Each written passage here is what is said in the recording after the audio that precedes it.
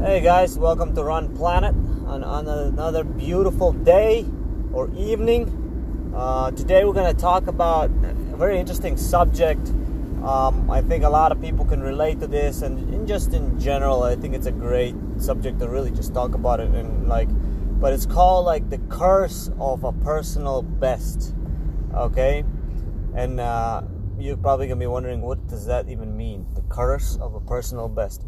All of us many times in our life have run really fast races, or our best races, whether it's me, you, anybody else that is a runner, have run a lot of races, and some of them have been their best races of their life, right? So, and it's something so difficult to at the time appreciate. Then only you can appreciate those things when you don't run it those times for years. And I've had people that I know, even that haven't PR'd for years and still going at it. I went through a long period before seeing PRs, and I just think, like, if you're seeing PRs every year, I think you're doing something right in your training, and that's great. Keep doing the good job, but not everybody is in the same boat. So today I just want to talk about, what does that mean, the curse of a PR or a PB. What I mean is, like, sometimes we have such a good races that even though at the time, like, it looks like, like the training wasn't perfect, it was good, it was really good. And very seldom when training is bad and you PR, you already know that, like, training is good, you feel smooth, and you feel good on the easy days, you feel good on the workout days, you're always within yourselves. I think that's the key, and you just feel good about yourself, and then next thing you know, you go and race, you bring everything together, everything comes together, it's like winning a lottery. Like, you play it every time, but how often do you win lottery? And a lot of times when you do win that lottery or get that PR, there's a sense of, like, I want more PRs, I want better PRs, greed. It's greed in lottery, greed in running. It's all relative, right? Competitive running, we have this greed that we want better. Okay, it's nothing wrong with that. It's you being very competitive, and there's nothing wrong with that. But be ready to sometimes go up and down challenges, in, like, it's not gonna be perfect.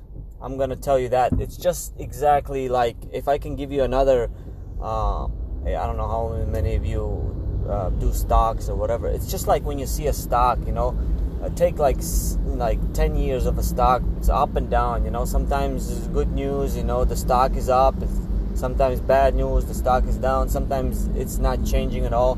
So very rarely does a stock hit all-time highs, right? So when it does, everybody wants to come in and buy. Same thing in running. Like, it's like when you do get that PR or all-time high, you're on this high horse. Like, you think you can just go to every race, PR, and just keep doing it, and then sooner or later you realize that that's not like, it doesn't work like that. I remember, like, last season, I was running a couple races, and then I ran a PR and a half, and then I was such a high horse that I was like, you know what? Let me go to a 10K next week. I'm gonna if I ran, like, in my half marathon, I passed like the halfway point in 30:50, which was my PR, right?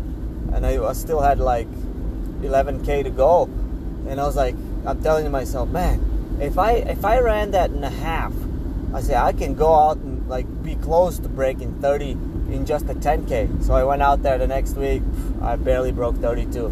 So I know it's strange, but that's just how running works. It's like, when you are on your game 100%, like, think of, like, the best race you ever had in your running career, and just think about it, like, how effortless, you were in the ideal state. It's called flow. You were flowing. The challenge was really nice, but you were flowing. So that's like the key.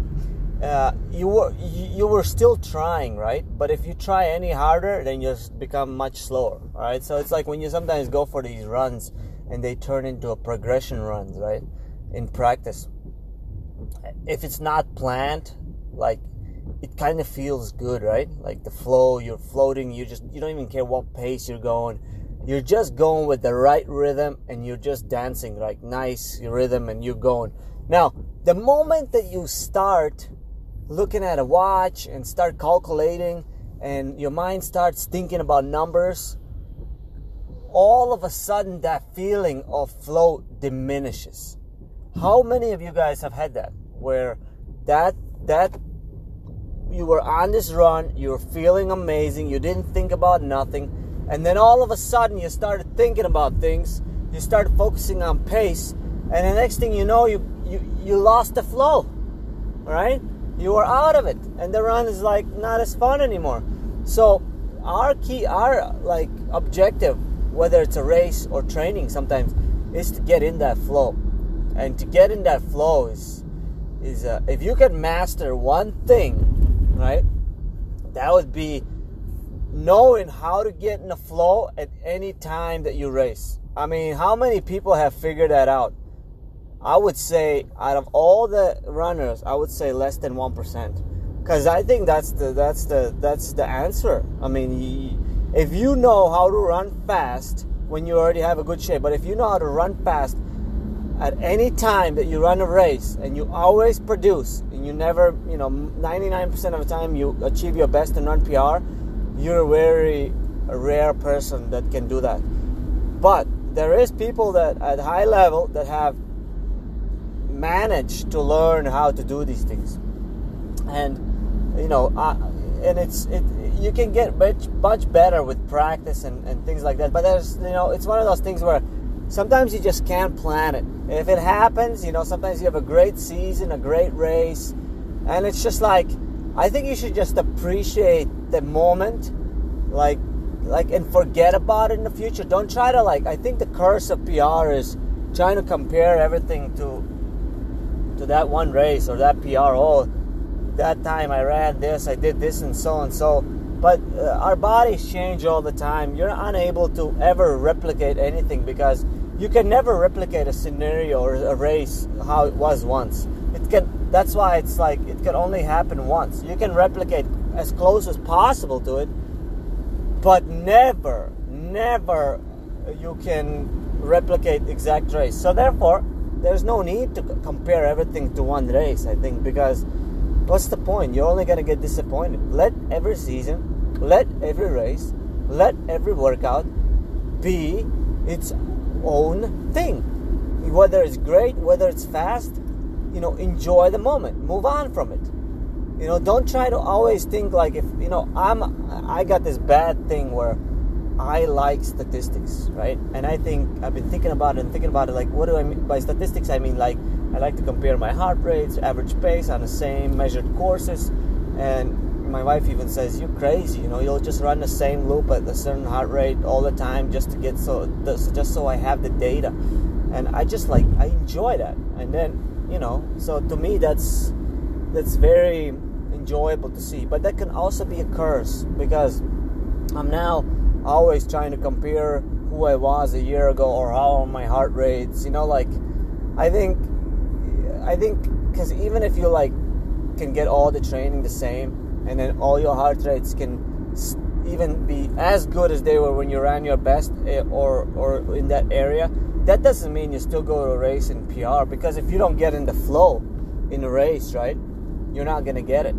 And that's the curse of a PR. Sometimes you can get a really fast PR, like a most amazing race of your life, and believe me, you might never come back to it ever. It might be the race, like Eliud Kipchoge sub 2. As we all know, that'll never happen again. I mean, most likely that'll never happen again. That was the flow. That was the best of everything that Eliud put together. Bridget Kosgei 2:14. I don't know. I think that was the best that Bridget has ever put together. I don't think we'll see faster than that. I don't know. Maybe I'm wrong. Especially we saw some really fast half marathon times, but I don't know. But the whole thing is, the curse of a PR is that you should not compare all your trainings and all the practices all the time. just let each moment be what it is. You know, let each season be what it is, and just be excited, be fresh about it, and just like, you know what? If you don't PR one season, does that mean you're a failure? No. Maybe you have a job. Maybe your obligations at home are more. You got to spend more time at work, or spend time with kids. Whatever your obligation is, maybe sometimes you are not going to PR, and accept that. It's okay. It's not everything has to be a PR. If you don't PR, that doesn't mean you're a failure, or the run is no fun, or the season is a waste. Sometimes it's not about, you go out there, have fun, go to the local races and just race. Get that stupid watch off sometimes and just let it go. Let's see what you can do. Have fun. Go ahead and win, lose, whatever you want to do. Just go out there and, just see what you got for yourself. And that's it. Let it be. And I promise you guys, that you're going to see a lot more PRs when you least expect it. Just do the work every day. Do what you have to do. Have fun in running, right? And just let it be. And I think that it's gonna bring the best out of you. And if you can get in the flow and bring the best out of yourself, I think you're gonna set yourself up for a big successful season. So that's all, guys. I just wanted to talk about the curse of a PR, and hopefully that you can relate. I know I've related. Once I didn't PR for let me tell you, in a marathon, 2012, I didn't PR for 5 years or 6 years in a marathon, which is like, it didn't bother me, but it actually did bother me. But like I learned over time that I used to think that every race you should PR, or every season. Like I don't think that anymore. I just think like you PR when everything is good. When you're ready for a cycle of training, when your life balance is good, your rest balance is good, and you're able to do all the things that you need to do to be mentally, physically. And then you can, I think in 3 to 4 months, you can have a successful season. If you're in some sort of shape, it doesn't even matter. Even if you start from like 2 weeks off, I think it only takes 3 months to get the best out of yourself, or 4 months maximum. And then you have to reset the season again. I learned that's how the body works the best. Like Bernard Lagat used to do it all the time. Take 2 weeks off or whatever, even a month, and just start running again. And no matter what, he would run fast later on. So, I think that was just his way of succeeding. So everybody has a different way of doing it, but understand that each season will be different. All right, guys, enjoy your night. This was a short one, so take care.